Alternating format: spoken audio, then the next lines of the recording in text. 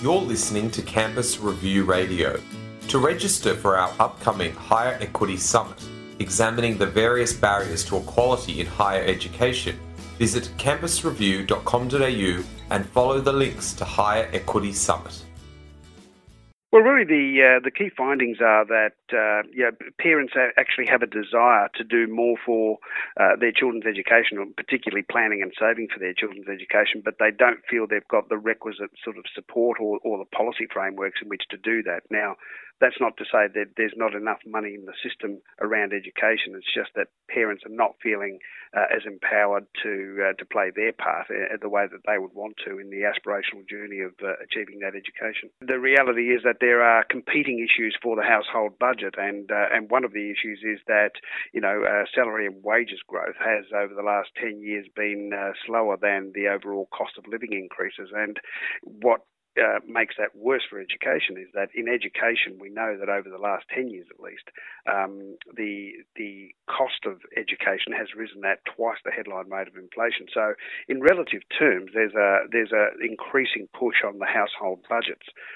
One of the issues around that is that education should not be viewed as just another household expense. One of the problems that we have and the conversation that we want to have with the nation as a whole is that education is a lifelong event, or it's a major event in one's life, certainly pre-retirement, and therefore needs more effective planning. So one of the things is that wage growth, as we said, is growing at a slower rate than the absolute cost, and therefore the claims on the disposable income. But then the other issue that we do have is that societal change and even just lifestyle means that there are increasing claims on expenditure, and so therefore it's a matter of juggling and prioritising the various commitments we have. And one of the things that often comes out of this is that government should throw more money at it. Well, what we're saying is not that. What we're actually saying is that the money that's actually because government is actually doing a significant amount. What we're saying is that maybe that could be more effectively and appropriately delivered through different policy settings and also clarifying the roles and responsibilities of each party or each of the key stakeholders, such as parents and government themselves. So, nobody's saying that government has to do everything.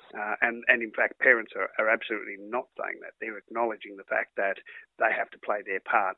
There just doesn't seem to be an appropriate framework or mechanism where they can effectively do that. Public schools are absolutely part of the Australian education landscape. In fact, 65% of our children attend public schools. So it's not just a public school issue and it's not just a school fee issue.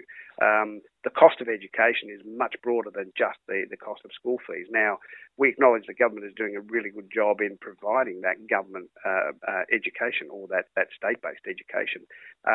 The issue really comes down to the fact that there's more than just school fees that hit the parents' purse in terms of gaining that education. If you actually think about the data that we get from parents, they say, well, there's uniforms, there's transport, there's books, there's peripherals such as computers and tablets. There's an enormous array of costs. Extracurricular activities is another. Now, there's an enormous array of costs that actually go into achieving that education, not just a school fee. So it's just too narrow to look at it as a school fee issue. And so therefore, it's not just a public school issue or a private school issue. It's an education issue broadly.